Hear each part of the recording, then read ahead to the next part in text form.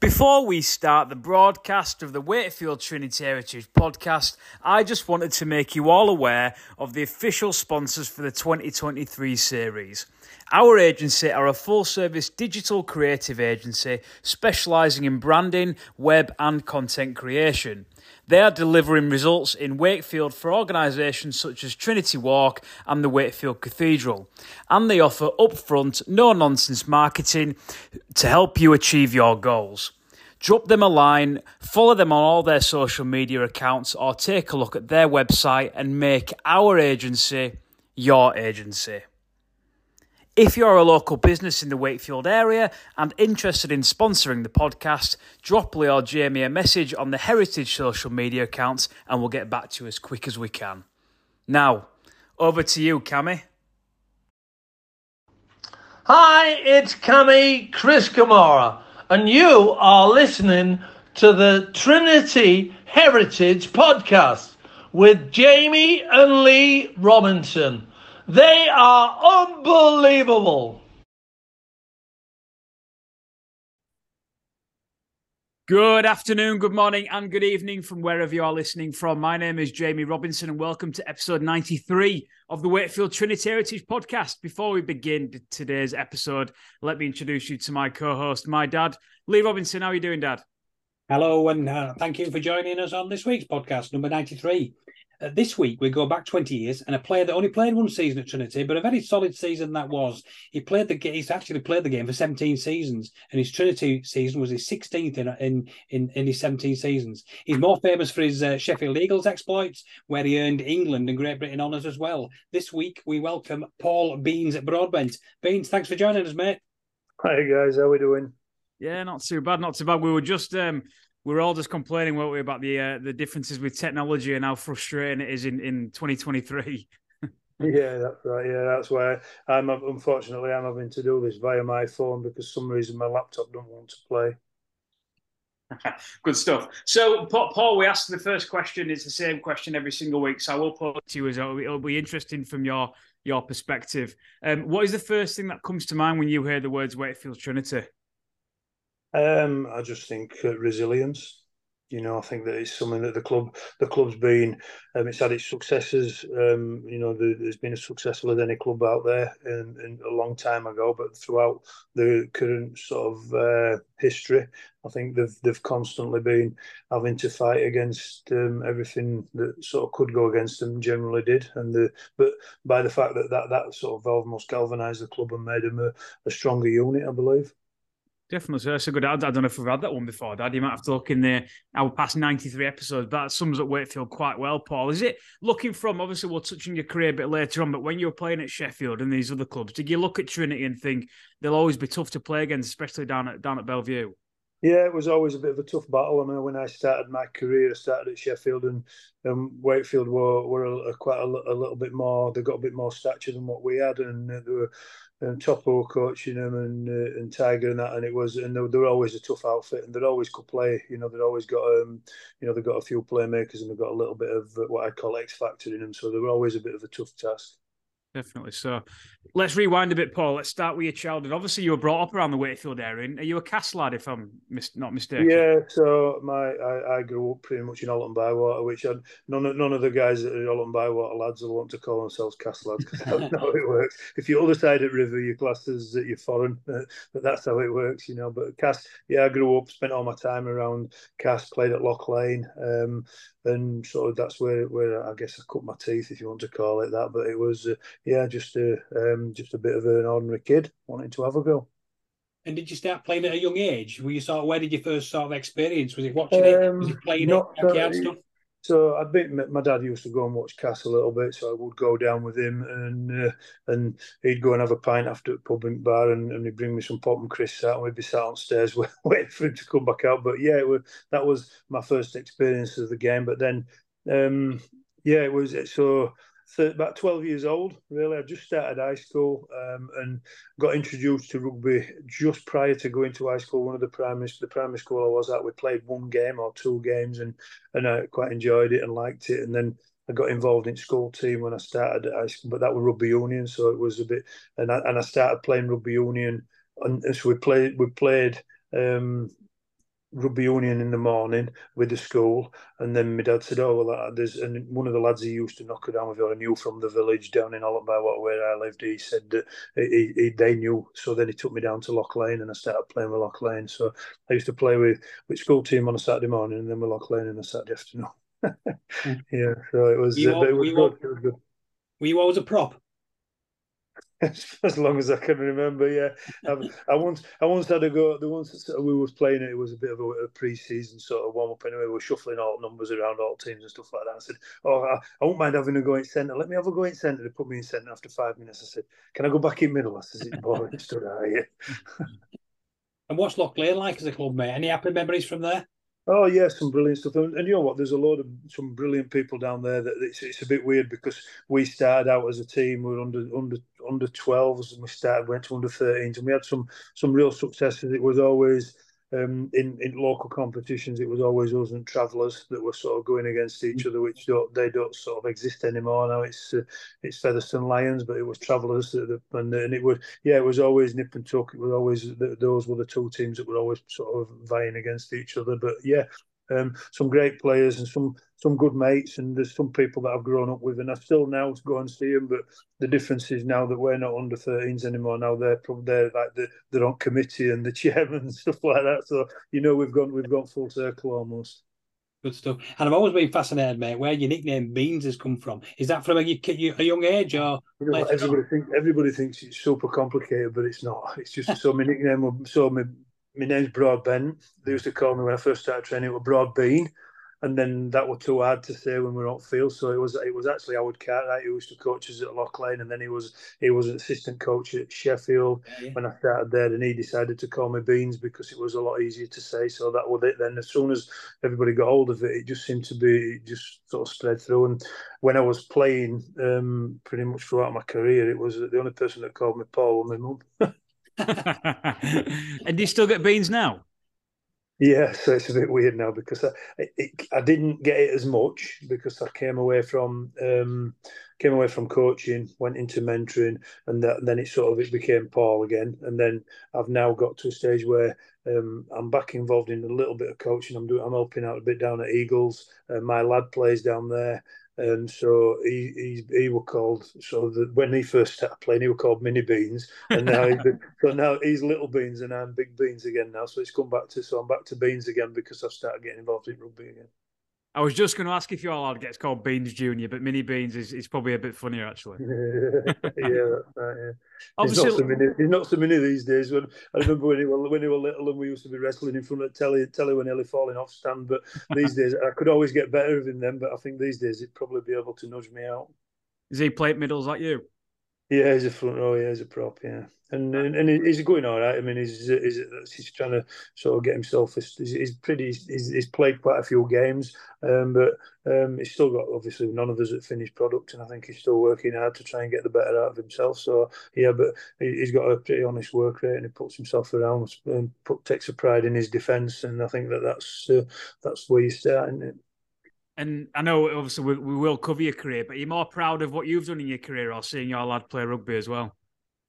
Do you know what? I don't think it's just about seeing my son playing rugby. I just want to. When we set out all along, it was one of those where and I think everybody's the same. When you have kids, you just want your kids to enjoy some successes, and you want them to be. In my mind, it weren't about whether they were going to be a rugby player or they were going to be, this outstanding sensation or next England international. It was about him being a quality person and building his models on the right sort of what I call attributes, and hard work, honesty, and reliability are key to them all. And I think that both him and my daughter have got that in an abundance, and I'm really proud of them for that. Brilliant stuff, mate. Excellent. With Loch Lane literally being a stone's throw away from Weldon Road, did you ever get a chance down at Cass? Not really. No, I mean I did play. I got involved a little bit with it was like a youth team at the one stage, and we were sort of getting, but that were when it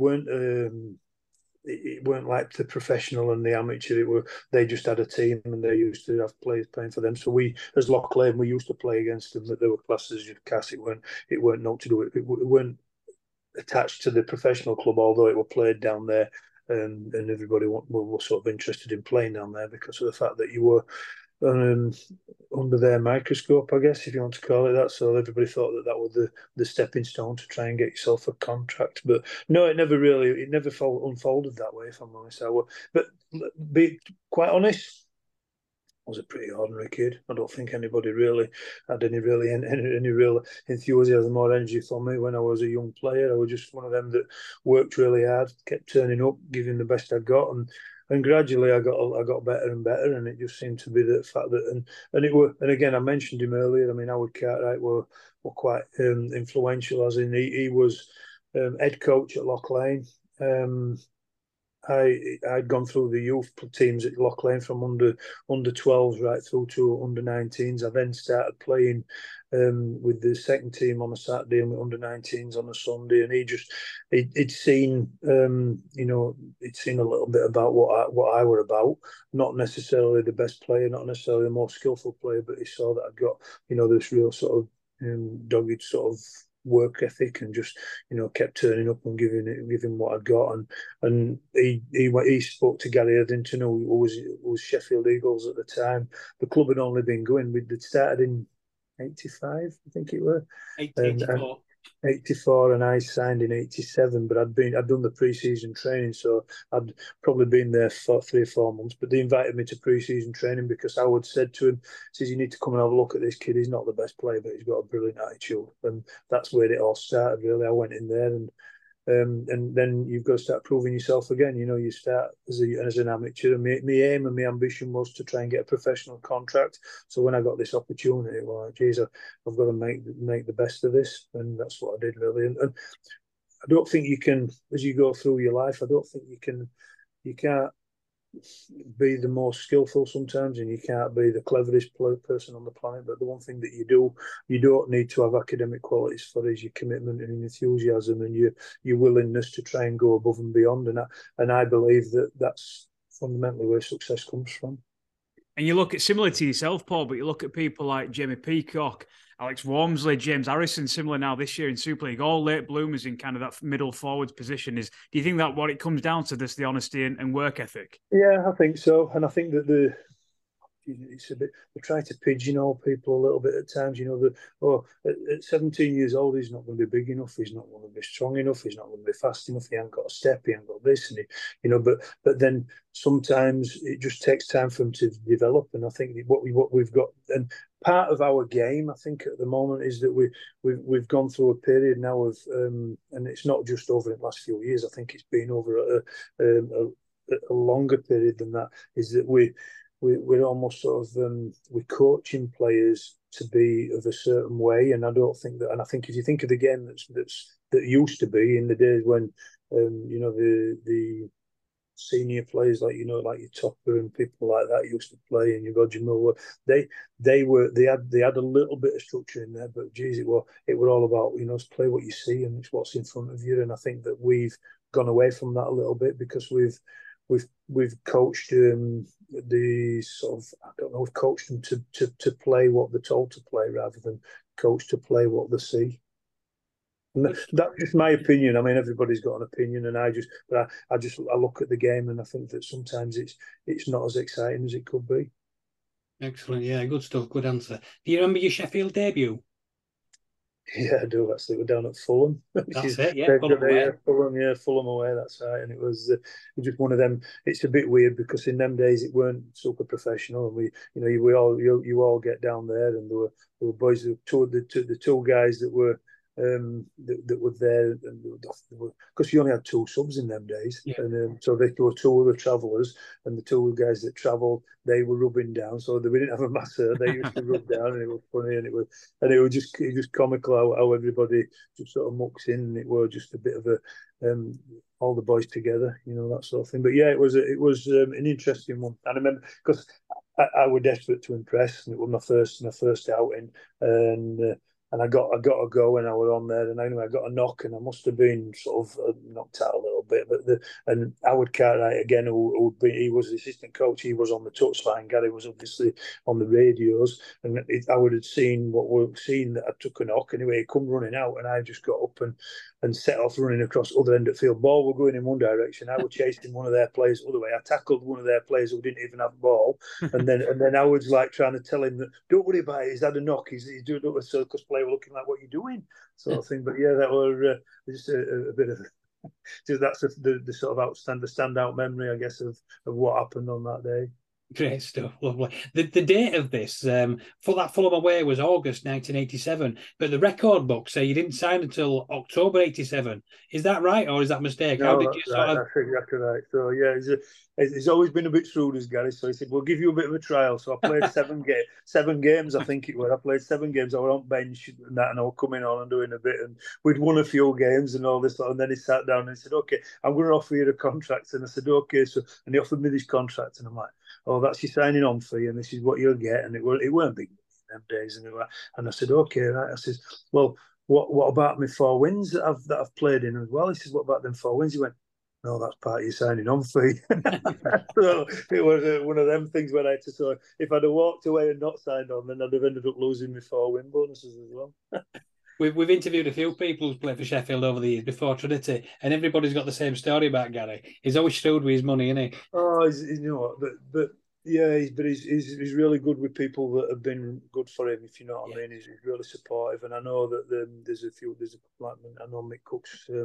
He played at Sheffield a long time, and he's having 1 or 2 sort of problems at the moment. But he made sure that he got everything, tried to sort everything out, and make sure that he could get to see the specialists and the people that he needed. So, for me, I think he's very, very loyal to the people that have been right with him throughout his career, and throughout his time in sport. I think, that sort of thing. Yeah. I mean, he's still got the same PA. He's still got Julie, who was his PA when Sheffield Eagles started. She's still his PA up at Leeds, and she's been there for Leeds ever since he went there. But that's what I mean about him, being really. And I know Paul Daly were up at Leeds for a long, long time, because Paul were down at Sheffield as well. So it's one of those where, when you get people that you and you can trust, I think he's very, very loyal to him. But he never spoiled anybody with money, that's for sure. I've always heard lots of positive stuff about him. I think he's a top fella. And this is one that everybody uses in all these people that have been players that have gone now into coaching, and they're all talking to players about wages and about money. And Gary's favourite one was that, listen, there's only one cake, and if you have a bigger piece, then somebody else has got to have a smaller piece. So it make you feel bad about taking money off your mates, sort of thing. But that's how everybody uses that one now. Listen, we can't make cake any bigger than it is. You just got to go with what we've got. Brilliant. I'm just looking at that Sheffield team when you played in '87. There's some Trinity players in there, past and present.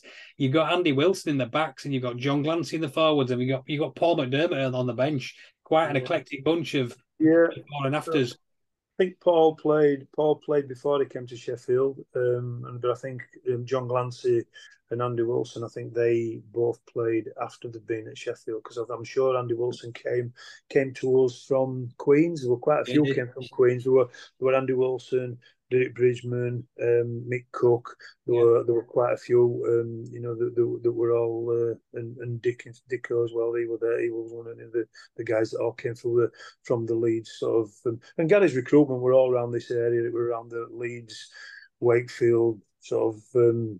Cass area, because that's where he came from, and he knew that through and through. It also got Steve Ferris involved, who were again another local lad. Howard was a local lad, so it was always going to be that most of the players that he came across and he sort of wanted to try and encourage was going to be Cass and Wakefield and Leeds lads. You remember that first season? You played Trinity 4 times. Do you remember that? Yeah, we do. Yeah, that was the one where I'm sure it was that season when they ended up having a blow up at referee, and referee were like Benny Hill. They were all chasing referee across field, and referee were like, and it was, oh my God, I've never seen it like it. It was one of them comical ones that you think, Jesus, is this really happening? But yeah, we played, and it was always a really quite a tough game, close game. And I don't know if they edged us out. They might have edged us out three times that year, but every game were generally quite close. I mean, I can't remember really what I did last week, so what the scores were, I won't have a clue. But Yeah, I've got scores written down, but I remember Wakefield. There were 4 matches. Wakefield won 3, but then you knocked us out of the Challenge Cup. You came to Belgium, beat us 14-10 in the cup. We were saving ourselves for that one because we knew we weren't going to win league. The following season must have been a bit of a standout season because you got promotion and scored at Old Trafford. Do you remember that? Yeah, no, yeah, that was a really good year for us. That was 89, and 88, 89. So we got to Old Trafford. We got to Old Trafford from well back, if I'm honest, because usually, it was always harder to go. They've changed the format a little bit, which makes it harder to get from fourth and fifth. But we got promoted in third, so we had to go into playoffs sort of thing, and one thing other than that. So we played Oldham on that day, but we got promoted, and when we won promotion, that was a pretty big thing for us. We won promotion down at Allerton on a muddy, sludgy, wet day. I think it was against Chorley. And it was just the club felt like a family, and it was just a massive sort of step for us because the club it were built on pretty much just on nothing really, because Gary had set the club up to start the club, and there was a company. It was some sort of television company. I don't know if they called something like Televista or something like that. They were supposed to going to sponsor the club. So Gary had set it up and he got it all ready to go when they first set out, and they were going to sort of be bankrolling it or financing it. And I don't think you'd call it bankrolling in them days, but it were always run on a shoestring. But then at the 11th hour they pulled out.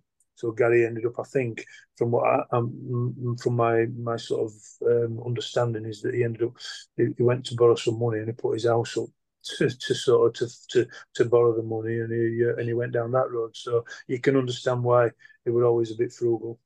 Wow. And what was the city of Sheffield like responding to rugby league being in the city? Tough. It was tough because you as soon as you're born, you're a Wednesdayite or United eye. That's how it is. You just and so whatever your family's gone down, and sometimes you get some that even when the families they'll support one or the other. They get but generally, it's and so you football through and through, and so it was always a tough one to grow the game in Sheffield. But it was a natural progression, if I'm honest, because it felt like it was on the edge of what was classed as being heartland, if you want to call it that. You're not a million miles away from Wakefield, and my belief is that sometimes it's the easier way is to expand it on the edges rather than just sort of satellite it into an area that's never seen it before, because you can bring players in and make it a strong team, but it's about growing it in community, and that's the key in my eyes. And that's where they struggled at first. But the Gary were pretty shrewd. They started going into schools. They worked really hard in schools, and what they did is in schools is they started going round and introducing rugby, but introducing it in sort of primary schools for free. And then every 6 weeks there'd be 6 different primary schools coming to a festival, and then they come and the parents come, and it's really weird now because I go now down to the Eagles, and some of the people that I'm seeing there that are now the what you call it, they're not the oldest, but they're sort of getting into that sort of part of the life. They're the ones that were the kids that were coming down and playing in them festivals, and so it's amazing how once you get that hook into them that stays with them and they're bringing their kids down now. But the problem we have is that we've lost a little bit off the back edge of. I mean, obviously people get older, and what we did is went through a period where funding and being able to go into schools and pay people to go in and do that is a challenge. It's difficult, and I think that then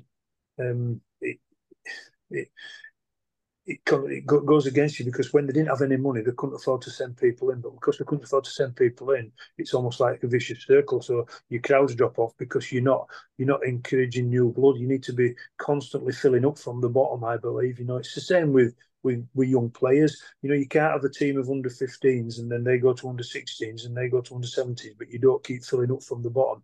Yeah. When they get to under 19s, they're like your stronghold. In amateur teams, they're the ones that should filter through into the first team, and then you're constantly filling up, so you never have a shortage of players for your first team because all the players are maturing into senior players, and you lose a dropout, but even if they go away, sometimes they'll come back once they've realised that going out and drinking and chasing women is not always what it's painted up to be. For you personally, Paul, what was it like for you? But 1 year you're playing down at Loch Lane, and then kind of 18 months later you're playing at Old Trafford in a Premiership decider. So it was a little bit. It weren't even that really, because what happened is, so this is how surreal it were.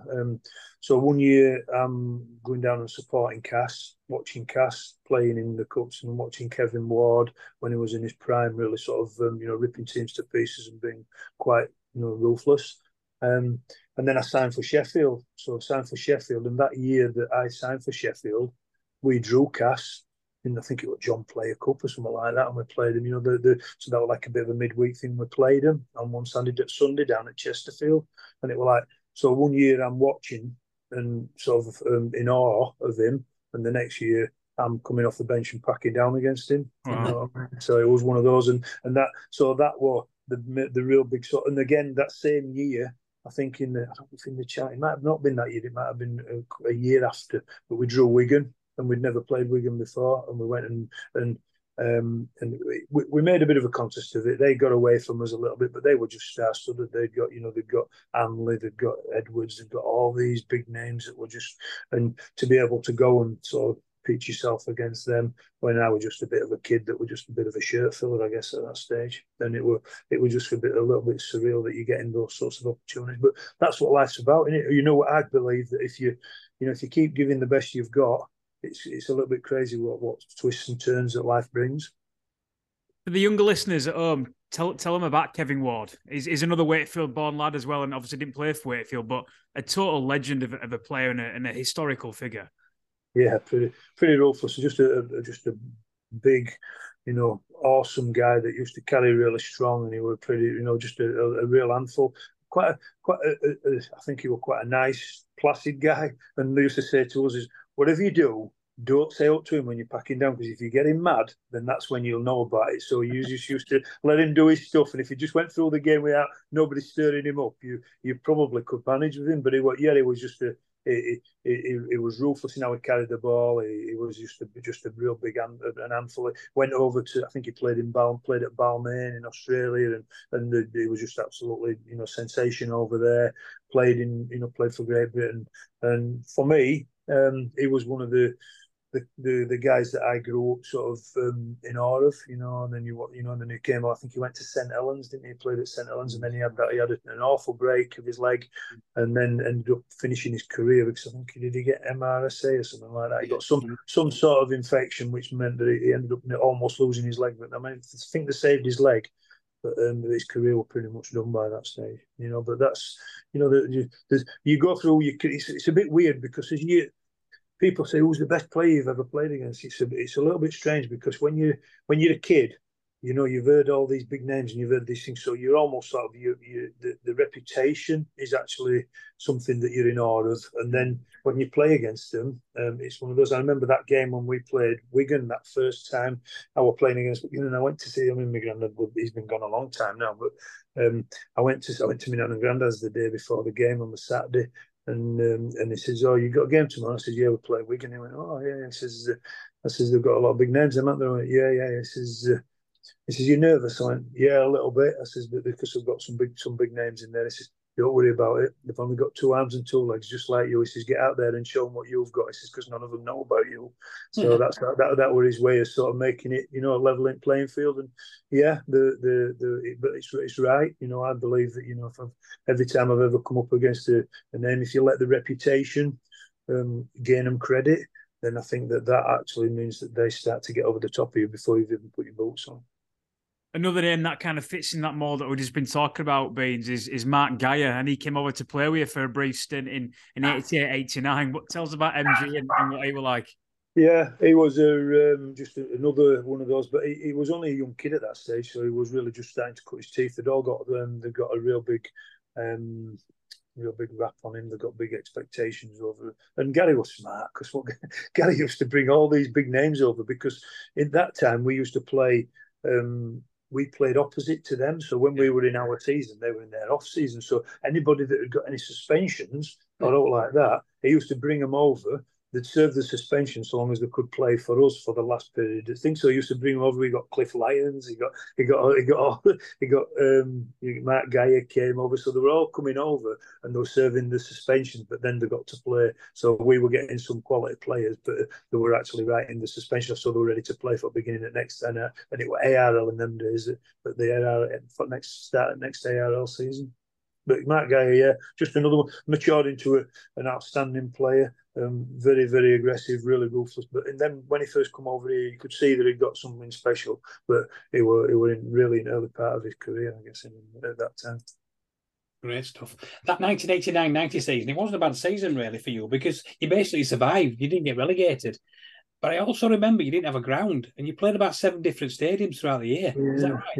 Isn't that a bit ridiculous now that they built Don Valley and they've knocked it down now. It's gone. Yeah. And, you know what I mean? It's just how crazy is that they built it brand new for the World Student Games. We were waiting for it to be completed, but in the meantime, we were playing out of Owlerton, but they had the Bradford fire disaster. And then what they did is the fire officers stopped any grounds having wooden states unless they could get a license or some sort of certificate. They wouldn't let them play with a wooden stand. They had to have a special sort of I don't know, some sort of special license. We couldn't play at Owlerton. They wouldn't let us play at Owlerton. So we were moving around and playing all these different grounds until the Don Valley was finished, and we played. I think we played. It was Wakefield that we played on the first game there. I think we played Wakefield, and then we played Australia when it was a midweek game a couple of weeks later. But the very first game was against Wakefield, I'm sure. Yeah, you smashed us because that was 1990 when Don Valley opened. We just played the Yorkshire Cup final against Cass. Went to Sheffield on the Wednesday. Yeah, we got thumped by 30 odd. Well, it was one of those we used to be quite fortunate because we dropped on Widnes when they just won the World Club Challenge and they beat Canberra and they come to players and we were on scrum down that night and it was like we beat them and it was like geez they'd won World Club Challenge on Wednesday night and then they come to us on Sunday and we ended up getting on top of them and beating them. But it was a brilliant day for us and I think sometimes it's good for the game. You know what I mean? It's not healthy for the game to be just consumed by one club or, dominated by two clubs. I think it's good for, and to a large degree, that's where they get it right. I think in Australia to a large degree because there's teams that come and teams that go, and it don't never seem like there's one team that absolutely sort of dominates. Forever. It just, probably the ones that dominated for the longest were probably Brisbane Broncos. Outside that, I don't know. Everybody has a couple of years and then they sort of drop out a bit, and then there's different clubs coming and going. Melbourne maybe they had a bit of a run, but it were never sort of just cut and dried. That's right. Going back to that year, that 89-90 season, you played at Sheffield Wednesday, you played at Sheffield United, you played at Chesterfield, Halifax, Wakefield, Doncaster, and Barnsley.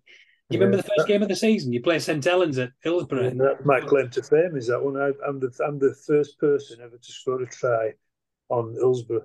Oh, yeah.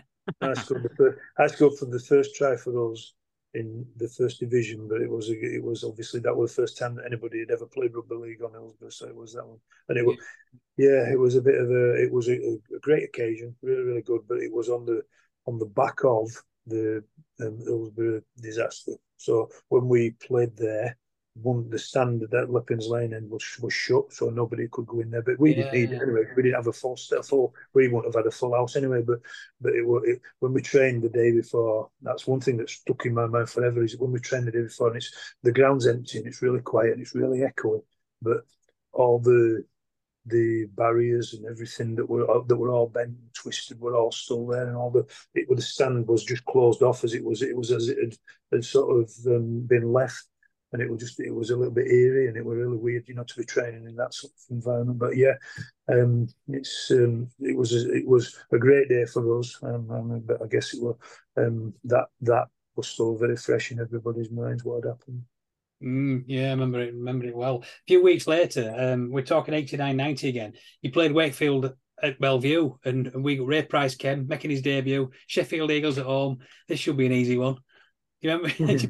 You beat us. You ruined us party. Do you remember that? Well, what, we had a bit of an history for ruining people's parties because everybody used to think that we were going to be a bit of a and it's one of those where you've only got to turn up 10% down or 5% down, and once the opposition starts to gain momentum, then it can be a bit of a difficult downward spiral to climb out of. You know what I mean? And that we'd catch teams cold so often because they turn up thinking that it was just the fact that they turned up were going to give them the right to walk away with it, and they didn't realise. I don't think that we'd got a bit of a spirit about us and a bit of a doggedness about us, and we didn't. And Gary were good at recruiting.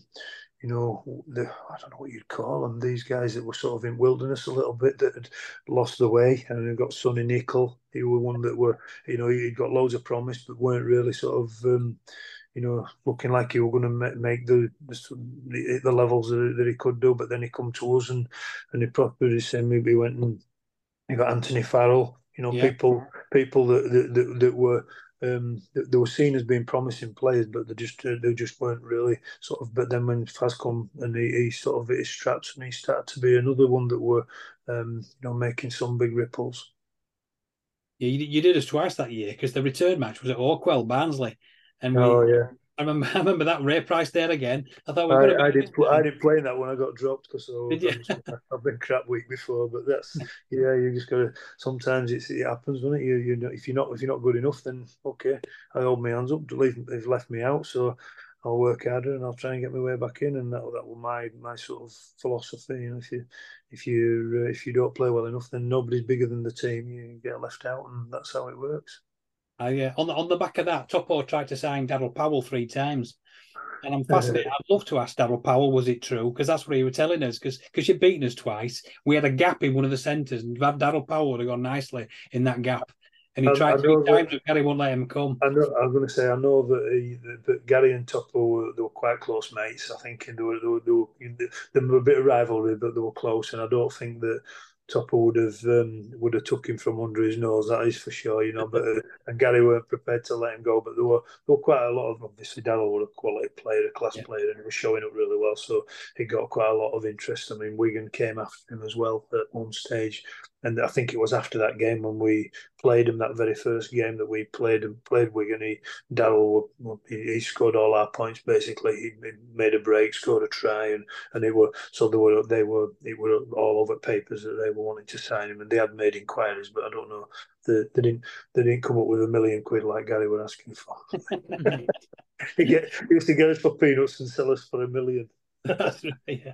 Just before we leave that season, I make remember you did survive, but it was a real dogfight with Lee. I don't even remember that. The last 5 games, I think Salford and Barrow had been relegated, but then you and Lee were sort of neck and neck, and you beat Lee by about 40 points. Then you were level all the way through. You both lost your last 5 games, but you survived and Lee went down. I don't really remember all the pressure at that time.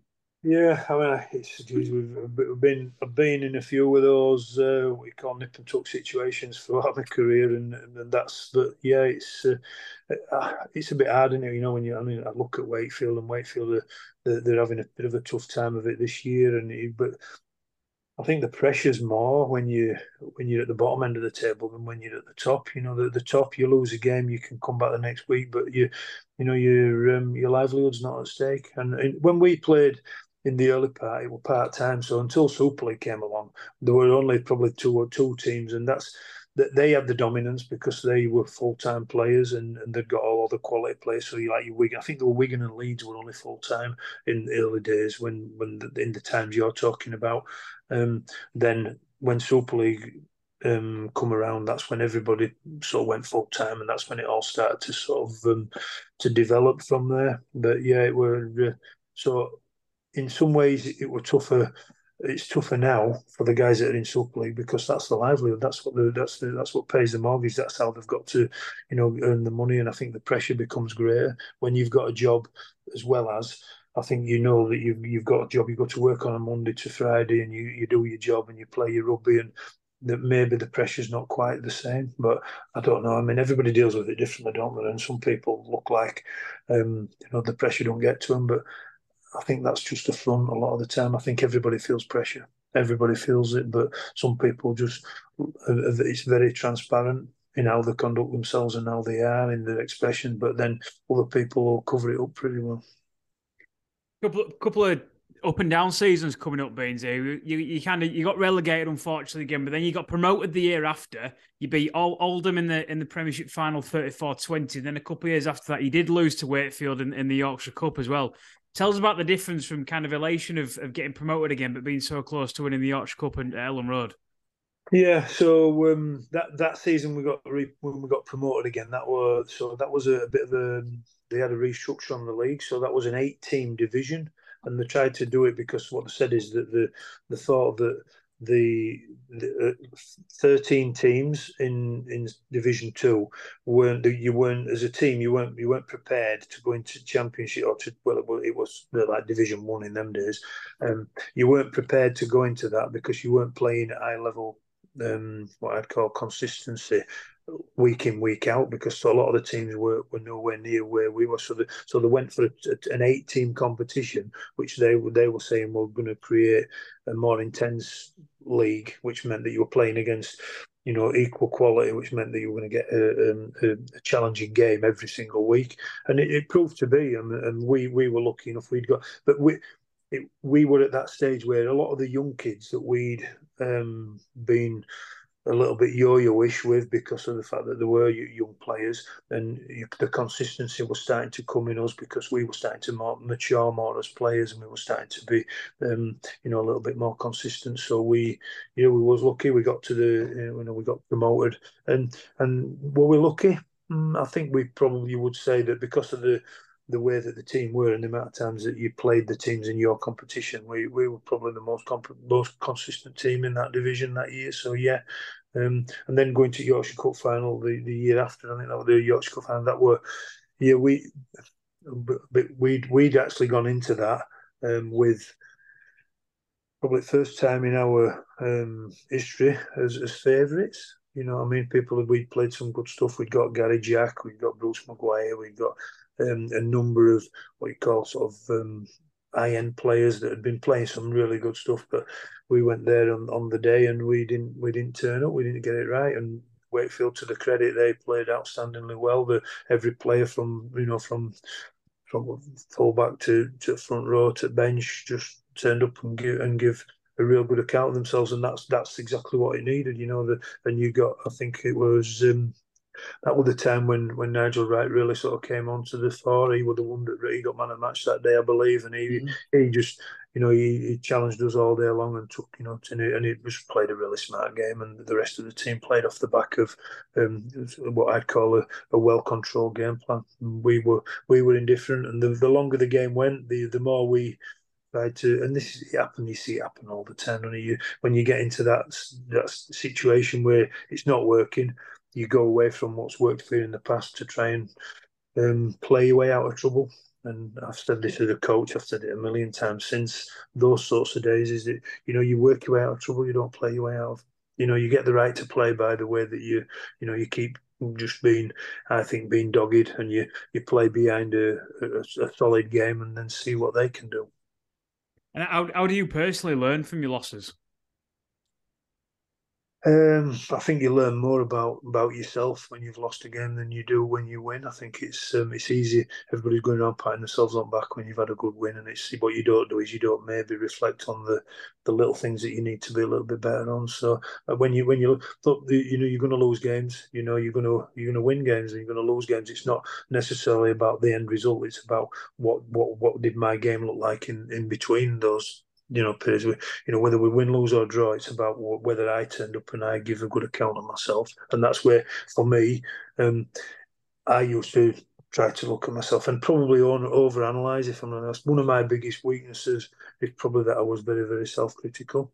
But on the back of that, it was probably one of my biggest strengths. That I'd never play a game and go, yeah, that was all right. I'd play a game and say, right, what do I need to be better at next week? And I didn't get that right. So I'd spend all week then trying to focus on that. And it stopped me in some ways. being able to enjoy the moment. You have a good win, and I were never, okay, I've done that now. Move that to the side. What am I doing next week? Mm. And that proved in the development of the squad at Sheffield. You look at the next couple of years pre-Super League, you finished 10th, then 6th, 8th, and then up to 5th as well, just before Super League came in. Some fantastic finishes for a team that was still relatively new and in their infancy. Yeah, absolutely. But Gary was really shrewd. He was shrewd. He used to pick up players when we had people coming from France, so that they had them coming from all over the place to play for us. And for me, that were so we were finding some of these hidden gems. I mean, Jeff Hardy come and played for us and ended up having a really sort of a really sturdy career in a number of different clubs, but he ended up going to someone who could afford to pay more money, which was Cass at that time. But what I'm saying is he started with us and he was a sensation. That first year, he was ripping teams to pieces when we first got promoted. As you said, when we played that game against St Helens at Ellen Road, Ellen Road at Hillsborough, he just ripped them to pieces. But he did that pretty much all year. That was a standoff. And he went to Castle. But what I'm saying is that he got David Fraser, who was a French lad who come and he scored a bucket full of tries for us. He's got loads of tries, And then you got John Mark Garcia, and He was constantly out there fishing around trying to find these unpolished gems, I guess, if you want to call it that. Similar to what Wakefield are doing at present day, to be fair, where you look at someone like Romain Franco and he's Yeah, got 2 tries in 2. yeah. When you've not got the biggest sort of checkbook, you've got no choice. You've got to start giving people opportunities. You've got to start looking around, and I think that it's and in a lot of ways, you somebody that's trying to prove themselves has got there needs to be a purpose, and if they're coming with it, we're trying to make a name for themselves or trying to have a reason. They've got a reason to sort of keep showing up. Then those are the ones you want because they've still got the fire in the belly. Super League comes in, Paul. Did you play in that first game against Paris? I did, yeah. I was captain that day. Well, lucky enough, but it was a one of them where it was almost like it was written in stars that we turned up and we should have beat them, but they'd got a pretty strong squad, just quietly without knowing. They'd got a lot of Australians in the squad and the number of French, and they blended it together quite nicely. And we turned up, and it was one of those things where we didn't really turn up with the players' best game. But they turned up, and sometimes the harder you work, the luckier you get, and every kick they did bounced their way, and it did that. But they were just hungry to win, and it were the longer the game went, the more it was going to be their night. And going back to what you were saying about some of the gems that Gary picked up, I'm just looking at the team he had that night. Salvatore full back, Fijian winger Dakia Toga. Yeah, it was a big thing with Joe. John Mark Garcia mentioned. Yeah, so there was again. It was just like one of those. So Fiji went all right in World Cup. So Gary went and signed about 4 of their players, and I think he got them for about 30 quid. How did you find full time, mate? What was your job before you went Super League? So I was in building trade. I was a plasterer by trade, and I'd gone a little bit of sort of. So Gary had said, "Oh, why don't you come and do a bit in school?" So I'd gone and done a little bit in school. So I'd gone down. I'd done odd days where I could, but primarily I was still very much in building trade. And then this opportunity came around when Super League started, and it was a bit of a. Everybody struggled at first because what they did is, I think when Super League first came on scene, they thought, right, okay, we've got players full time. They come in at 8 o'clock and they finish at 4 o'clock, and it was 5 days a week. And everybody were like, it's not the full time environment is as much about the recovery as it is about the time. So they were bringing them in, and most of them didn't get it right the first year. Most of the clubs found it really difficult, the full time environment, because they were overtraining them, or they were, the mentally players were getting stale because they were keeping them there just because they thought they should do, rather than it being okay. Well, if we're not doing anything productive, then there's no point in us dragging days out. But they used to fill the days with stuff that were non-productive, really. But and I think that it started to evolve, and it started to find the level which were right. For me, it was absolutely brilliant. I was like, and I don't know. Sometimes you can be. It's a bit weird, because you can be a little bit critical of how how it is and how it was, and you start to turn into your dad sort of thing, that it's not as good as what it were in our day, that sort of thing. And it's not really like that. But what I'm meaning is that when I got my opportunity to go full time in rugby, I absolutely, grabbed it with both hands, and I used every spare minute I got to try and maximise the potential that I'd got to try and get the best out of myself. And I think that when we went through that period where, all right, we've got young kids coming through, and then young kids were coming through, they're coming straight from school, they're going straight into a training environment, which were maybe in the youth teams and stuff like that. Then they were going into first team. I don't know that they actually appreciated what they'd got until it had gone. And some of them didn't get that chance, but they probably didn't apply themselves as well as they could have done, because they'd still got that school mentality where, it was like it's just another lesson, that sort of thing, instead of thinking, geez, this is an opportunity I've got here to really go and make the most of myself by working on my skills, working on this, looking at that, trying to get that better, and trying to work on things. When you've been in a work environment, you understand what special position you've got. Cracking ice off the tub on a building site in the middle of winter and not being able to feel your fingers till nearly dinner time because it's so cold. Then when you've got that training environment, doing something, the best thing about it is somebody was prepared to pay you to do something you'd have done for free. How good's that? Yeah. And that's where we don't really, I don't think we 100% get the the concept of that. Sometimes it's okay, but for me, it were all about, I loved playing and I loved training. So, geez, why would you not grab every minute that you can to try and make the best of yourself? Living your best life, mate. Sounds brilliant. Yeah, for sure, absolutely. Yeah, don't get me wrong. It went some crap days. The Mondays when you had a bit of a touch up and you've been absolutely walloped. Those are difficult days, because again it becomes very, you live and breathe it. You don't have your other job, so you don't go and when I used to have a bad game when I first started and I was part time, I'd be going and I'd be plastering and plasterboarding. So you're busy concentrating on other stuff, so your mind's not as consumed by the game that's gone on the Sunday. Whereas when you've played rubbish and that is your job, you get up on Monday morning and you go to recovery and you've got exactly all the same sort of emotions are still flooding around. Nice one, good stuff, mate. 1996, Gary moved on. He went to Leeds in 1996, and John Keir came in. Fast forward 2 years. Did you all laugh when John Keir said you could win the Challenge Cup in '98? Well, first of all, Phil Larder came in first. Phil did it, yes, Phil he did. Larder, he was the head coach and John was the assistant coach, and then we got probably, I would say, maybe 6 or 8 weeks into the season, and it didn't seem to be. Anyway, I didn't know really. There was some politics that went on. I don't really know how that all sort of unfolded, but I just know that so Phil ended up leaving, and then John took over.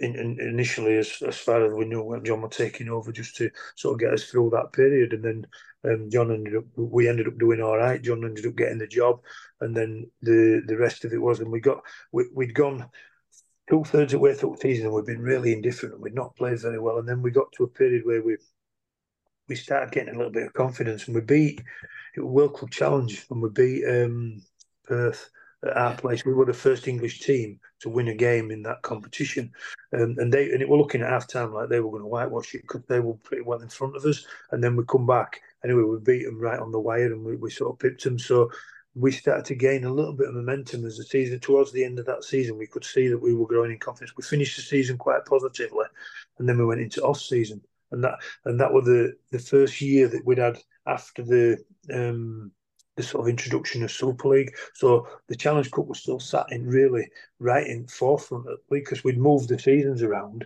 It was sitting right at the front of the season, whereas previously it had been at end of season because you were coming into May, but they still kept it in the same place. So we sort of got. We had a really good pre-season, and then we were pretty buoyant off the back of how we'd finished the season, so we were ready to go. A lot of these other teams were all sort of trying to be a little bit smart. We don't want to peak too early. We want to sort of, we don't. You don't want to play your best rugby in first month of season. You want to sort of there were a lot of toing and throwing with other clubs where they weren't necessarily wanting to be absolutely up there when they got full in. And John come and we sat down and he just went, we can win this. We can go and win this. And it was one of those where everybody's like, you know what? Yeah, we think we can. And he was the one that and he initiated that thought. Maybe that was something that would have never really been something that people would have talked about seriously until he put that thought in people's heads. But because of how we'd finished and how we'd trained in the pre-season, and because we were going into the season, and we started the season really, really well, and we started strong, and I think that's where the momentum started to gain from there.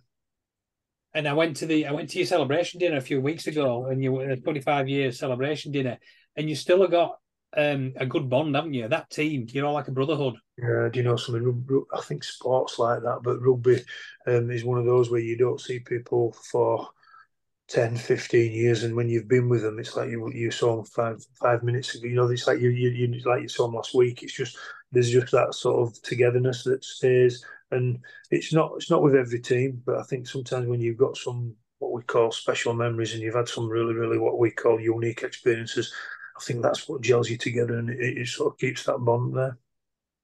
When did you start believing you could win it? Well, after the quarter final at Cass. I think we believed it before then, if I'm really honest. But you just got to deal with you can't think too far in front. You just got to deal with what's in front of you. And I think that, it's the same in a game. If you start thinking about the bigger picture, you've got to break it down, and it comes down to winning each tackle in each set. And if you're winning more of your collisions throughout a set, then that'll end up putting you in a stronger position. So if you break it right down, it goes right down to that. And I think that's how you've got to approach anything. And that's where we were at. We were just like, right, okay, what have we got? Right, we can do these, we can get these. And John were pretty shrewd in bringing, he'd be giving us some pointers and sending us in the right direction as to why we think we should play. And Marco, quite a smart, ball player, he'd be able to sort of push us around field, good kicking game. And we spent a lot of our time playing off the back of what I call a pretty good kicking game. Yeah, good stuff, mate. Tell us about the day, mate. Sort of that 98. Well, leading up to it, I always made me smile because you got Wigan in the final and nobody gave you a hope. And not on that dinner, John told a tale where you went to press conferences and nobody wanted to talk to you. All they wanted to do was talk to Andy Farrell or John Mooney. Yeah, You and John Keane just sat at the back eating sandwiches. We were just sat eating sandwiches and buns and drinking tea. We were all right, actually. But no, nobody wanted to interview us. It would have been weird. But yeah, and that were all right. We'd never really been anything other than underdogs in most of the occasions that we'd had. But I think it was a little bit before the day. I think tell you about the day. I think it was just the build up to it the night before. That was a big thing that just really stuck in my mind. It was just so emotional. There were people sitting. So we had two meetings. We had a backs meeting and a forwards meeting, and we went and sat there. Everybody sat. All the chairs were in a circle, and you sat there, and they just said to everybody, "I want you to go around the room and tell me what this means to you and why you want to give your best." And there were blokes just crying, and they were 35-year-old blokes, and they're just crying. I've waited all my life for this opportunity. Australians. I've seen this on TV all my life, and I just don't want to miss this opportunity. And it was just you knew that from that moment on, when there were that much emotion in Rome, you know that there were potentially that something really, really special was going to happen. And then you come, go on, sorry, go on. No, you continue, absolutely, yeah. Then you come to the day. We got on the day, and it was one of those where we'd got a little bit. So there were bits of stuff coming through, that. Wigan have had a stage put up at the ground. I'm like, what a stage put up at the ground. So and whether they were or it weren't, that was just there to incite us into making it was what sort of think it's already won before they've even won it, that sort of thing, and that got us even more fired up to try and sort of spoil the party. So that would, the big call was it was 98 our year, 98's our year, you know what I mean? And that was the thing that when we go into the tunnel and you're in the tunnel and everybody were pretty chilled about it. Not in the dressing room tunnel, but when you get to the dressing room, but the build up and everything else, it was quite relaxed, and they were just like this inner focus. It was really weird. Everybody just sort of getting on with the stuff, doing the stuff, and preparing really well. And we knew what we needed to do. We knew we needed to start well, but you get into that tunnel, and it's just for me. As a kid, geez, it's something else. That I watched it every year with my dad on telly, and then I'm stood at the front waiting to walk him out. That was just, just something. And you sort of have this moment where you can't. When you were in Old Wembley, you couldn't see anything. You couldn't see out the tunnel. All you could see was up the tunnel, and it was just the bright light at the top, which was sun shining in. But I think there were about 75,000 people, and you can hear them singing. The last song before you walk out is "Abide by Me," and you can hear them singing it. The noise is so loud, your shirt's vibrating, and you just stood there and you have that moment. It's like, geez, how's this happened to me? You know what I mean? I'm just a kid. I'm just an ordinary kid, and struggled in all the other areas of school life and everything else. But geez, I'm here, and I've waited so long for this. And I think everybody that was stood behind me have got the same sort of mindset. And you look at it, and I'm a believer that life gives you these opportunities off the back of what you put in. And for me, it was. I just looked and I thought, this is the repayment for all those days when I used to go training when my mates were going off swanning about doing stuff, and I were committed to training, and I used to go and do extra training on a Monday night, and I used to go and do extra training on a Friday night, and all those little bits of extra commitment, I think, had snowballed and given me that opportunity. I get the feeling now, Paul, that even 25 years later, it means the world to you that you got the opportunity. Yeah, I think I think when something happens like that, it never goes away. It's always quite emotional, and you talk about all these different things, and if it don't mean out to you, then it's not really worth fighting for, is it? And that's what I think. That's why we got it and they didn't. If you could tell in the tunnel, you could see in the tunnel. You looked in the tunnel, and we were stood there, and we were so switched on and so focused, and they just seemed like they were just sort of chilled and relaxed, and they were just thinking that, you know what, we've got it. And it's a natural thing that's it. There's nothing more dangerous in sport than an underdog, and we were the underdogs by an absolute country mile. We were the longest odds that there's ever been in a two-horse race, as you call it. This is episode 93, Paul. In our first ever episode, we interviewed Gareth Ellis, and he said when he played in his Challenge Cup finals and obviously won 2 with Hull, his games, he don't really remember the game much. He remembers lifting the trophy, he remembers the change rooms before.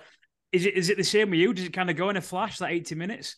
Yeah, I think, we play. What did I play? 450 first grade games altogether. You play so many games. It's the same size pitch. It's the same piece of grass. The same things that are happening inside the game. Sometimes you get it right. Sometimes you get it wrong. I think everything that he said is pretty much exactly right. For me, you go play international, and you'll not come away remembering everything about every game. You'll just remember there's moments on the tour that you'll say, "Oh, what about that time? And what about when we went here and we did that?" And it's the stuff around it that actually make it so special and make those memories what they are. The rest of it, you'll make another 30 tackles next week, and you'll make another 10 carries the week after, and you might make 100 meters in 10 carries, but you don't get them opportunities twice. Sometimes you do. Some people are really lucky and they go loads and loads of times, but it's one of those where you don't know when's the last time going to be. So who knows when it is. If you get there again the year after, then that's great. That's a brilliant opportunity, but that might be the one and only time that you ever get to have that experience. And that was the hard thing about walking out of the tunnel. When you walk out of the tunnel and it's like, geez, you just like, and it opens up, boom, and then you've got all that. You've got all the people that are just cheering, and it was because we were Yorkshire, Lancashire. We got all the neutrals that were, so it worked. So all we can remember hearing was Yorkshire, Yorkshire, yeah, and everybody were just chanting Yorkshire. And the longer the game went, that's what it were. But when you walked out of the tunnel, it was just like, whoa, geez, and you think, I've waited all my life for this. I need to be able to appreciate it. But then on the other hand, you think, I've got to retrieve a kick from a kickoff in 5 minutes, and in 5 minutes time, and I've got to be ready to play. So you're trying to keep your head on the game, but you're also trying to absorb what's showing up in front of you, which is it's pretty difficult because you just want to be in awe of it all, but you've also you've got a job to do. And for anybody listening who's unaware, you did win that game. You won 17-8. You were Challenge Cup victors, first ever, and obviously only ever Challenge Cup that Sheffield have won up until the present day. What was it only until that final whistle when you really took it all in, or were it kind of leading up 75th minute, 76, like you were getting a little bit excited?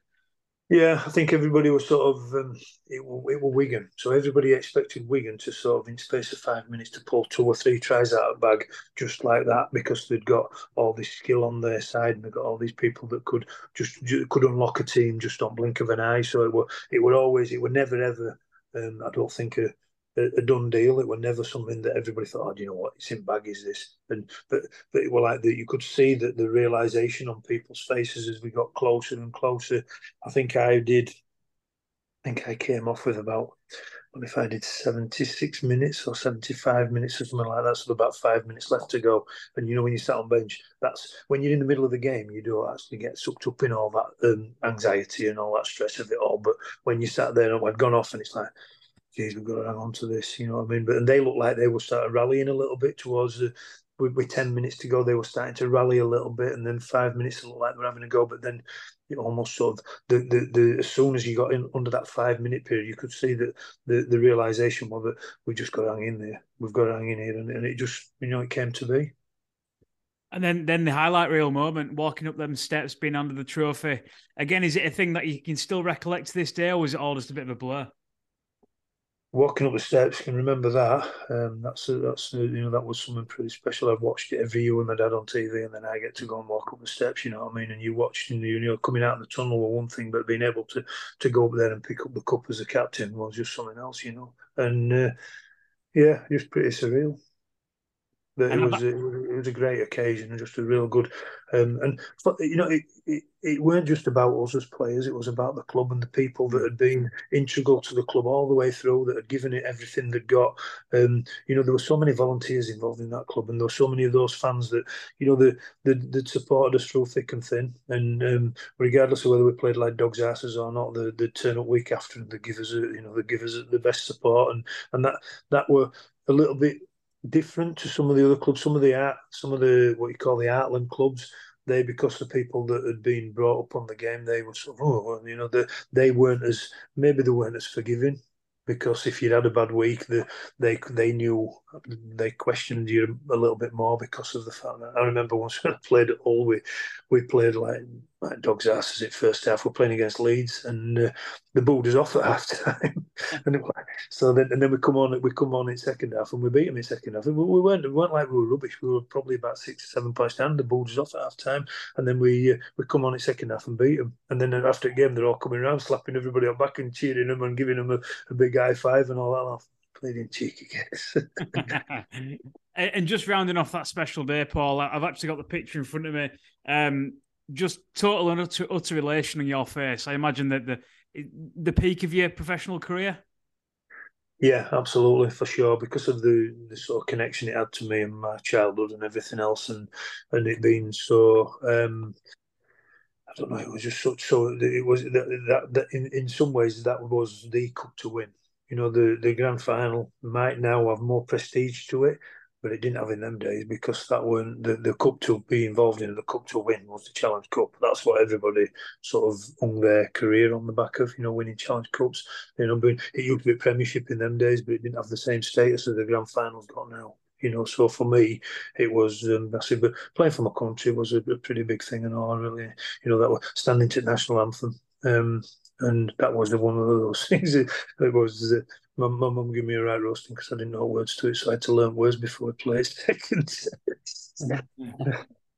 I was going to touch on that before we left your Sheffield career. Your international career, played for England in 95, 14 international caps in all, World Cup 95, Great Britain Tour in 96. Any standout memories from that lot?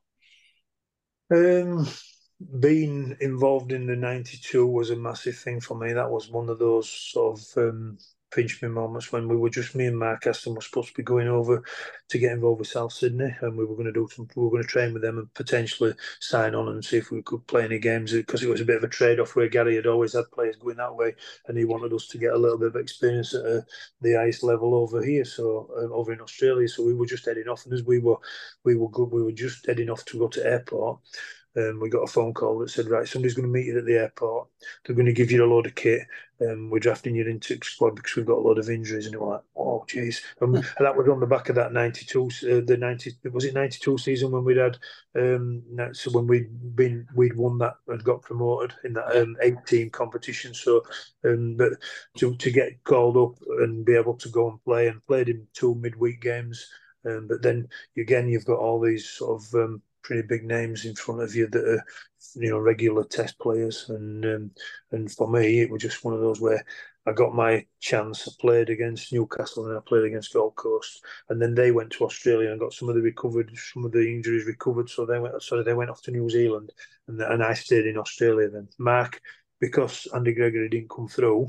He went home, and then Mark stayed in the squad. So he went to New Zealand, but I stayed in Australia. But that was the little bit of for me. It was the sort of light in the fuse paper, if you know what I mean. That was my first opportunity to experience what international rugby were all about.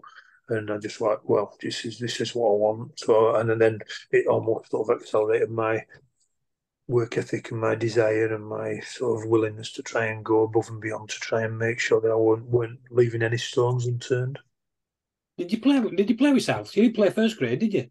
No, I didn't play. We didn't end up playing with them because what happened is by the time they released us I didn't know whether they were going to take me to New Zealand or not. But by the time I went and trained with them a couple of times, but about 2 weeks I trained with them. But by the time they'd released us, the deadline had gone for signing new players, so I couldn't sign. But I could train with them, so I went and trained with them. Yeah, you went back to back down under in 1996, and that seemed a bit of a haphazard tour because, like, I remember so many pulled out injured, and they sent about 11-0 before the end, didn't they? Yeah, that was a massive mistake for rugby league, as in the way that people perceived them. Sending players home halfway through a tour weren't really well. It weren't halfway through. You could see logic in it, but it weren't. It just for what they'd say, it just didn't make any sense in the impact and the damage it had to do to the game. People's perception of us as a professional group, and so we went to Papua New Guinea. I think we played a test match in Papua New Guinea. We had a week in Papua New Guinea. We had a week in Fiji, and we played a test match in Fiji. And then we went to New Zealand, and we played 3 test matches in New Zealand. The first test match, it was really close, nothing in it. And then they pipped us. I think they beat us by 2 points. Second one was probably just as close. It might have been 6 or 8 points in it. And I can't remember the scores fully, but the last one weren't real brilliant. If I'm honest, we just never really got going. But they'd decided that the midweek team, when they'd played their last midweek game, that they were going to fly home early. And whether that were a financial decision or not, I don't really know because we don't get to know any of the politics. That's just the way it happened. So they named the team that were going to play in the third test match, and the rest of them went home. Right. I'm just looking at the scores. You were right. Yeah. First test in New Zealand, you lost 17-12. Second test, you lost 18-15. And then third test, you lost 32-12.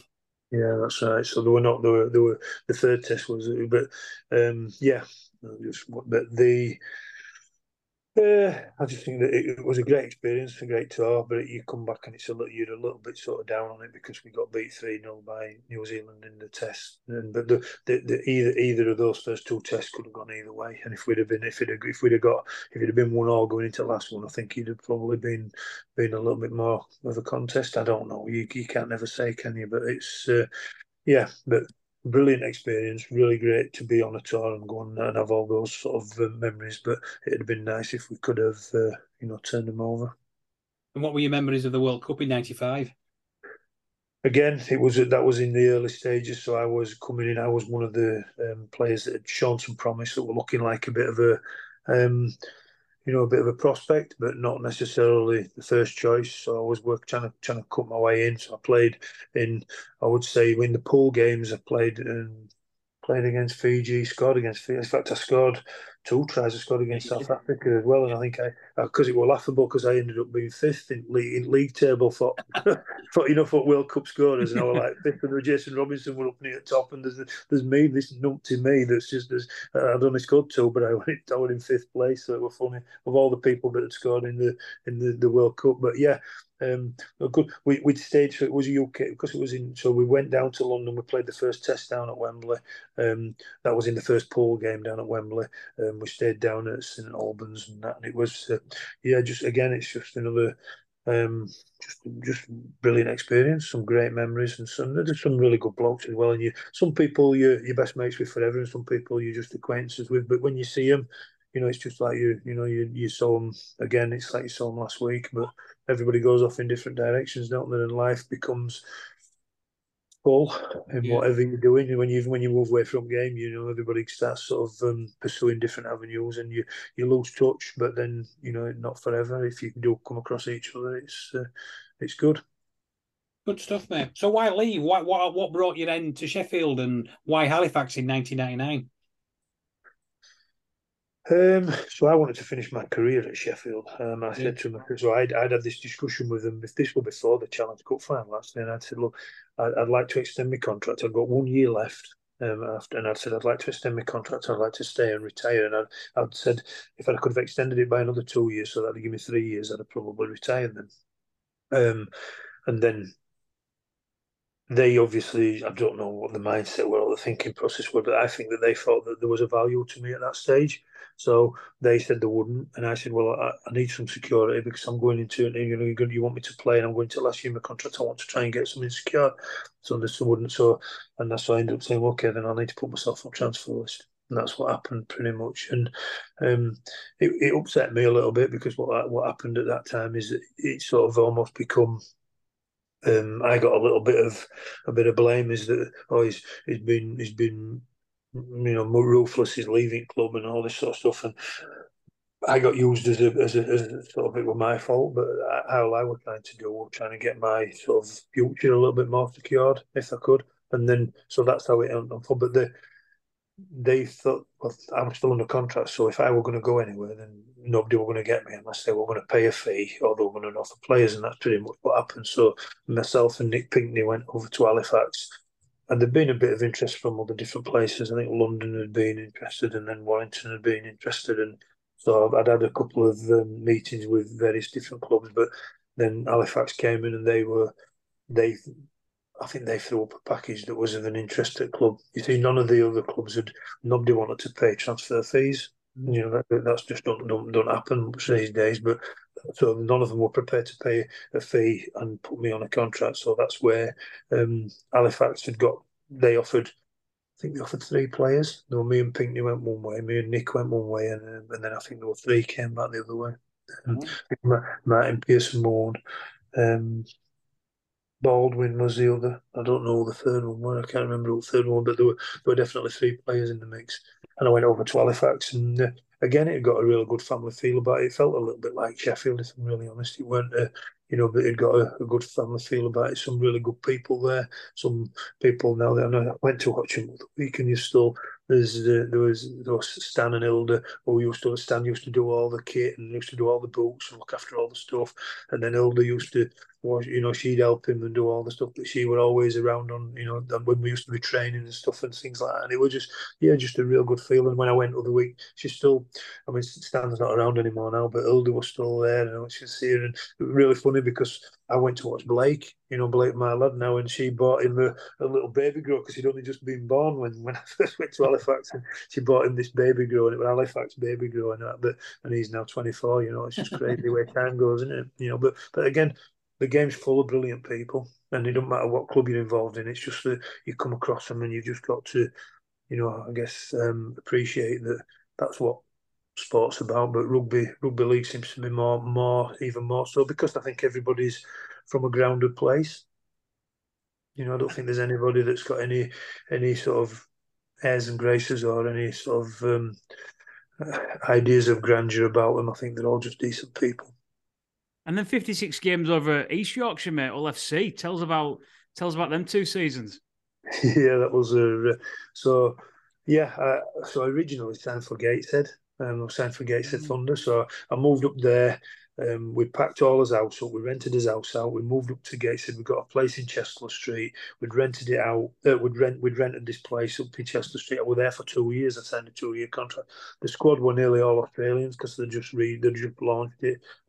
Shane Richardson was the chief exec, so he'd obviously recruited a lot of players that had come from the NRL when they'd had the NRL and Super League, when they got the merger together, a lot of the clubs merged together. So, there were a surplus of players. So he brought quite a few. Luke Felsh came over, Tony Grimaldi.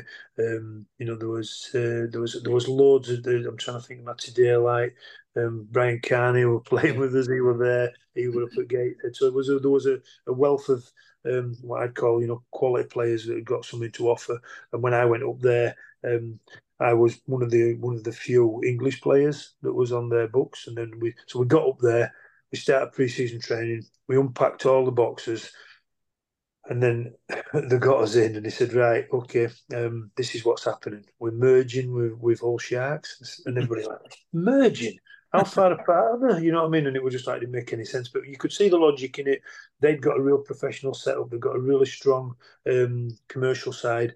Hull Sharks had got the fan base, and they've got the status as in the history, but they just didn't have the professional sort of I don't know. They weren't running the club professionally, and it were leaking money everywhere. So that's where they merged them together, and they took the professionalism from one end, and the squad merged two squads together, and then so we ended up moving down. But the laughable thing was that he got us all in. He sat us all in the room. He says, "Right, you've got to go down. You're gonna have to find an house to rent down in Hull.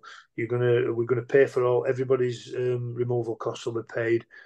And okay, so I got all that in his heads, and then I go home, and I just walked in the house, and Cindy, my missus, she went, "Oh, guess what? I've just unpacked the last box." I said, "All right." I says, "Don't sit down for too long." She says, "What do you mean?" I says, "Well, you need to start packing them again." I says, "Because we're off." She says, "What do you mean we're off?" So then that's when we moved. So we moved down to Hull, and Hull again. It's just, but it's the thing about Hull is they're very passionate, and they've been Hull. It's a bit like Wakefield. The history is phenomenal with regards to rugby league and the sort of what they've done in the game and everything else. So the fans are quite fanatical about it, and that well, when you got down there, yeah, it was another. For me, it was an interesting culture. The fact that everywhere you went, everybody knew you. You could go in Sheffield, and nobody really knew you, because if you didn't play for Sheffield Wednesday or Sheffield United, you might as well have been just a Martian. You know what I mean? All like that. So it was very different when you went to all. But yeah, good, really good. Some good times.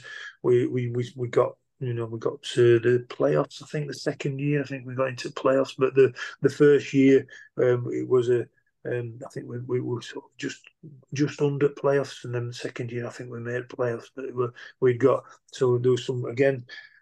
Shane Richardson was pretty smart. He got recruited some. We got Jason Smith came over for second year. He got Lee Jackson. He brought Lee Jackson in. So we got some what I'd call some X factor players in the mix.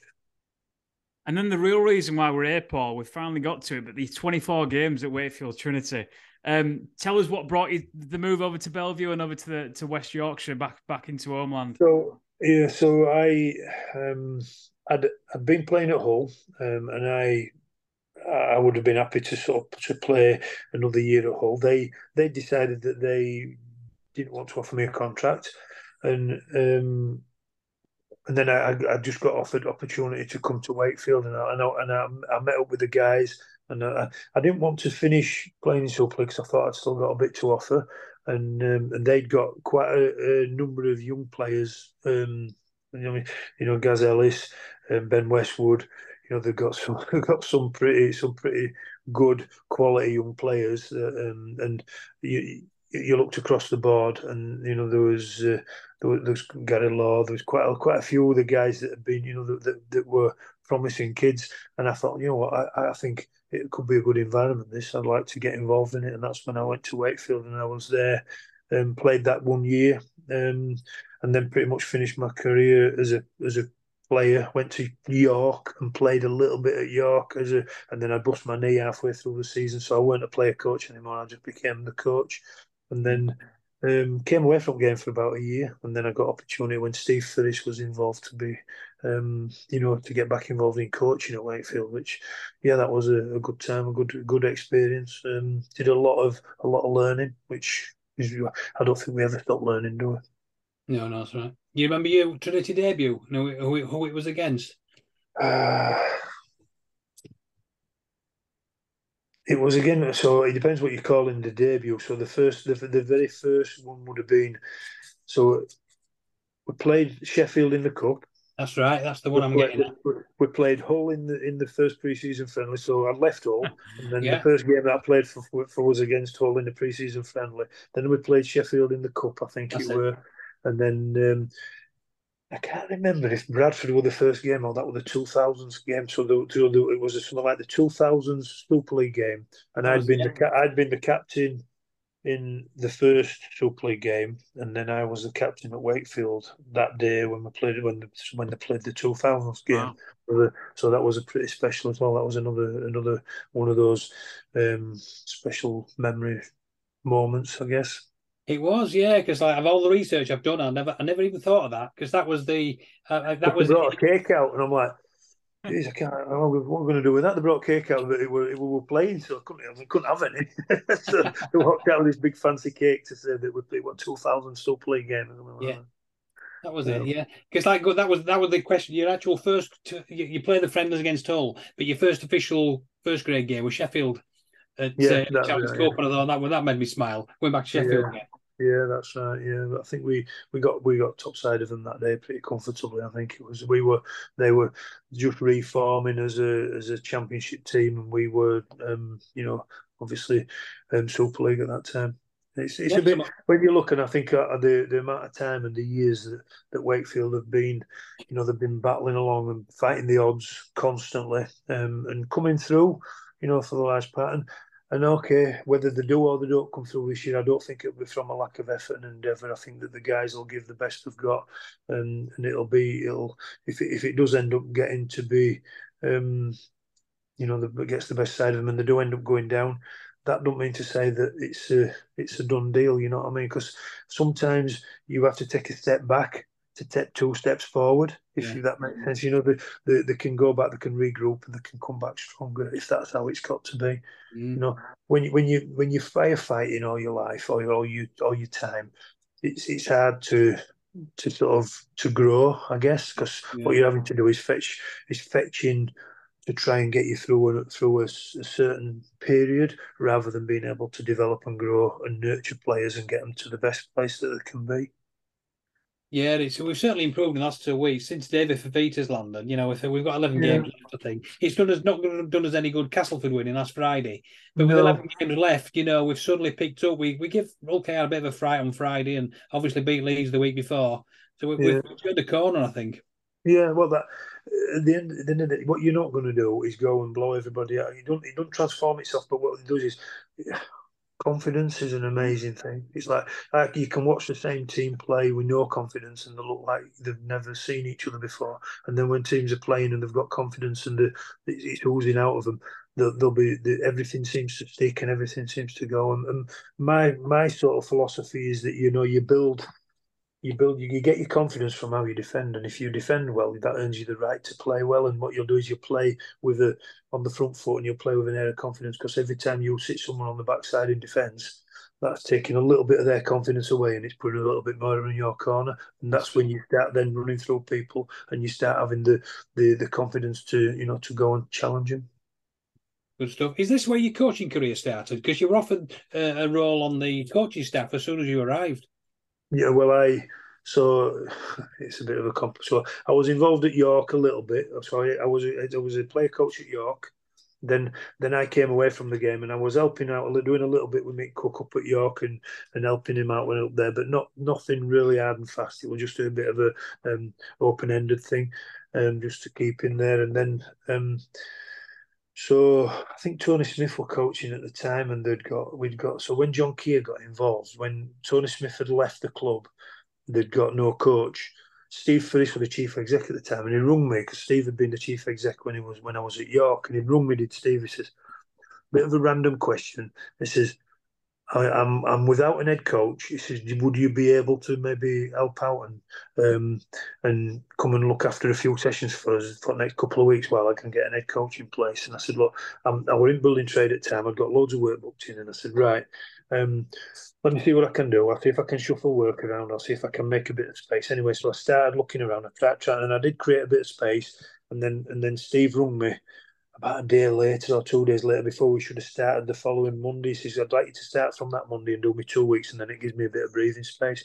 I said, yeah, okay, no problem. So I'd got the space sorted out, and then he rung me on the Sunday and he went, I've sorted an head coach out. And then and I said, all right, okay, so you don't need me now. And he says, no, it's all right, but I appreciate it. And I said, well, and then that were it. He says, thanks anyway. And so then he rung me back about an hour later. He went, do you fancy getting involved for a little bit longer? I says, what do you mean? He says, well, we've got until end of season. We've got 6 games and we have to win 4 to stay up. He says, John Keir's got the head coach's job. He says, would you be interested in meeting him and seeing whether you think you could go through till end of season as assistant coach? And I said, well, and it had been a little bit of a frictious one because when I'd come away from Sheffield, there were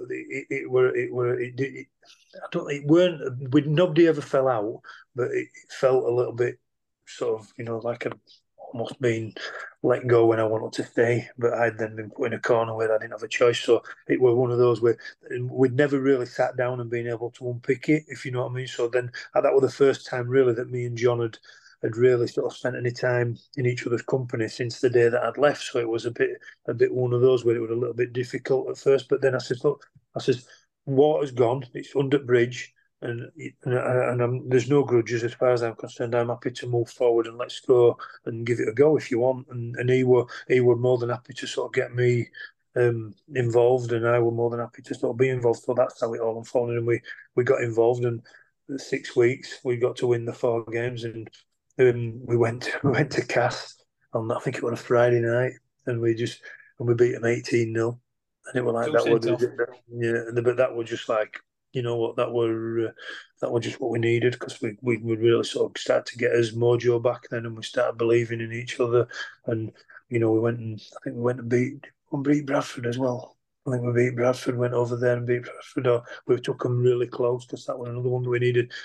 I'm sure we beat them, but anyway, it come down to Cass on last game of the season, and that were they deemed it as this £1 million game because whoever lost went down. And we know we got some quality players in that mix. They've just not been probably maybe in the potential that they could have done, and just a little bit of confidence, and all of a sudden they start to show what they could do. A stressful time for us Trinity fans, but did you enjoy it, the coaching stuff? Yeah, well, you always enjoy it when you come out on right end, don't you? But yeah, it was good. It was good. But then, so when we'd finished that, we'd finished that, and I'd like, okay, I'll go back to my work now, and I'll start getting on with my work, and And then Steve rang me back again and went, "What do you think? Would you be interested?" So they give John the permanent sort of head coach's job, and he says, "Would you be interested in getting involved as assistant coach permanently?" So that's where it sort of unfolded from, and I went, "You know what? Yeah, I would because you can't play forever. You can't coach forever, I guess. But when you've got a piece, it never goes away, and there's something that it's in here, and so coaching is as close as you'll ever get to playing, but it never goes away. So when you're around the game, when you're not in it and you're away from it, you probably don't miss it as much. But soon it's almost like it reinvigorates all that sort of enthusiasm for the game when you're around it. So that's when, as soon as I got that little bit of an involvement, it was like, yeah, I really want to be back in game again. So then I was there for I think it's 6 years. I think it was. Yeah. So what have you been doing now, man? That was a few years ago now. What sort of caused you to leave and Yeah, you're going to jump away from the game now? Yeah, so John was leaving as the head coach. I'd been working with him as assistant. I was keen to try and move forward as a coach. Not so it was one of those. This is so historically we weren't. We were offering franchises. We weren't supposed to get a franchise. It was going to be Crusaders. We're going to get the franchise by all accounts, and the 11th hour on the night before they announced it, Crusaders directors wouldn't sign these. I don't know what it's financial documents that were going to say that they would financially roll it. So they said they wouldn't do it. So they ended up pulling out right at the 11th hour, which meant that we got offered their place in Super League. So the fact is, then we were going to maintain our place in Super League. They went then and recruited a Super League, what they classed as a Super League coach, rather than because John were leaving anyway. They didn't have the confidence to promote me and give me an opportunity as an head coach. So Richard Agar came in, who'd been at Hull. He brought his own assistant coach in, and then so there was still a place for me, but I felt like I was actually going backwards instead of going forwards. So, I said, I appreciate the fact that there is a job there if I want it, but I don't really want to go down that road. So I stepped away, and it was it was a little bit, it was a bit upsetting. It was one of those things because it felt like I was sort of, almost stepping into nothing. That sometimes you don't find out what's out there until you actually, you are out there. If you know what I mean, you don't often always get offered the right places or get into the right positions until you're at this. So I believe, you know what, okay, I'm going to leave, and I left. And I didn't have anything particularly. I know I'd got a building trade if I wanted to go back into that, but I wanted to stay in coaching really. So I thought it was and then it was a bit of a stepping stone. So this is what I mean about life, feeling like sometimes it's things happen for a reason, and it's a little bit ridiculous because when I was coaching at Wakefield, we'd been in the coaching office. So it was an open plan office. There were about four of us in the coaching office. There was me, the Pine Sanctuary, there was John Keir, there was um, Rich Tunnelly. We're all in the same office, but we were all open plans. So everybody. Anyway, we'd done training one day. We'd finished training. We was in the office and we're doing some video work and clipping some stuff up. And Mark Winders came downstairs from upstairs. He was in the classroom, and he's come down and he went, "I've got some kids that are here, and they're on a they've come to have like a bit of an experience day at the club, and they're upstairs in classroom. Would one of the coaches be able to come and talk to them and all that?" And no, everybody were busy and nobody was, and I'd got stuff to do, but I just went, "I'll tell you what, Mark, give me 5 minutes and I'll come up and see you." So I went up, and these kids had come from a school, and the mentor that were with them had come with them, and he used to be a boxer, and these kids were a little bit sort of on the edge of things, were a little bit unruly, and so he was trying to get them straightened up, and he was trying to get them into a good place so they're making better choices. And anyway, I talked to him about my career and talked to him about all the different bits of stuff and what happens at the club and everything else. Anyway, it just sort of uh, he said, "Thanks very much." We walked off. This was like probably 3 months before end of season. And then when I come away from my coaching position, um, this guy who'd been mentor got in touch. So Dermot Gascoigne, he got in touch, and he was a Wakefield supporter. He used to come with his dad, and he got in touch with Mark, and he said to Mark, "Tell him to give me a ring," because he was a mentor and he'd worked. So then he said to me, he says, "I was really impressed with how you spoke to kids." He says, "I think you ought to have a look at this." He says, "And whether it's a stepping stone or whether it's just something that you do," he says, "it's up to you." But he says, "I think it'd really fit for you." So I had a look at it and went to meet him. And anyway, so long story is I ended up going into the mentoring. So I was then going into schools working for Youth Sport Trust, and then I also got working for Dame Kelly Holmes. She's got an organisation that I work for. So and I never looked back really, and it was one of those things that's as close to coaching as you get. When I'm working with kids, and you get that feel that you're helping them take that first step and go, make the better choices, and recognizing, what is success about. I mean, it's not necessarily about being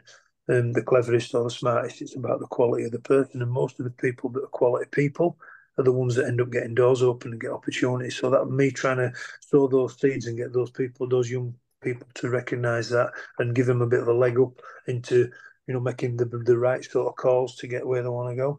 It felt pretty rewarding. So I stopped looking for work. I stopped looking for coaching jobs. I didn't really go looking for a coaching job for probably 6 years because I was enjoying what I was doing, and it was really weird because you got your life back. All of a sudden you can go away on a weekend, and you can, if I don't want to work on a Friday because we're going away, then I book my own work, so I don't book any working on a Friday. Where you when you're coaching, it's like everything's cast in stone, and generally the biggest crowds come when everybody else is socially off work, and you are working when they're not. So that's what so rugby were very consuming, and it gobbled your life up. All of a sudden I'm like, wow, I can go on holiday whenever I want. It was just weird. So it made me sort of go, you know what, this is all right, quite enjoy it. So that's when I sort of, my detachment came from game a little bit. And then I've been doing that, and I still do that now, and I still do it. I've been doing it now since I left Wakefield, which is 11 years ago. Wow. That's fascinating. I can see now you're wearing your T-shirt with the Dame Kelly Holmes Trust on there. Oh, yeah. And I don't always wear it. It makes me look like a big canary. Any success stories? 'Cause it sounds like a fascinating job where you're constantly involved in helping people and mentoring folk. Success stories, I think every little bit's a success. It's all a win, and if you get one of them to sort of change the direction that they're going in. But one of probably the most bravest thing I've ever seen. So I was mentoring these 4 students, and they to put a project on and to do so that they put a project on for mental well-being for students, and they did all these different sort of things that help them stay relaxed when they're revising for exams. So they did sporty sort of badminton, and then they did relaxation, and they did all sorts of different stuff. But these 4 students put on a brilliant project, and then we went down London, and they have an awards presentation, which is ironically the one this year's one is next week, so I'm going down next week. But they've got a stage in there. Kelly comes down. It's like there's probably 400 people in the room. One of the kids and one of the students that was on the program, he'd always struggled with a stammer, and he couldn't, and he really, really struggled when he got nervous. He really struggled, and the teacher said to me, she says, he's so brilliant, and he's such a really nice kid. She says he's got this potential in him, but because of this, it's held him back. He's never had the confidence to be able to go and do it. And it was so we went down there, and they all got up on the stage, and he spoke in front of 400 people, and he was stammering, and it was just like I looked around the room, and there were people just crying everywhere. It was just unreal. You know that was probably the bravest thing I've ever seen anybody do. Yeah, I can see again that touches you now. Is that quite emotional for you? Yeah, absolutely. Yeah, just good kids, and they don't always, they're making poor choices sometimes because they don't know any different.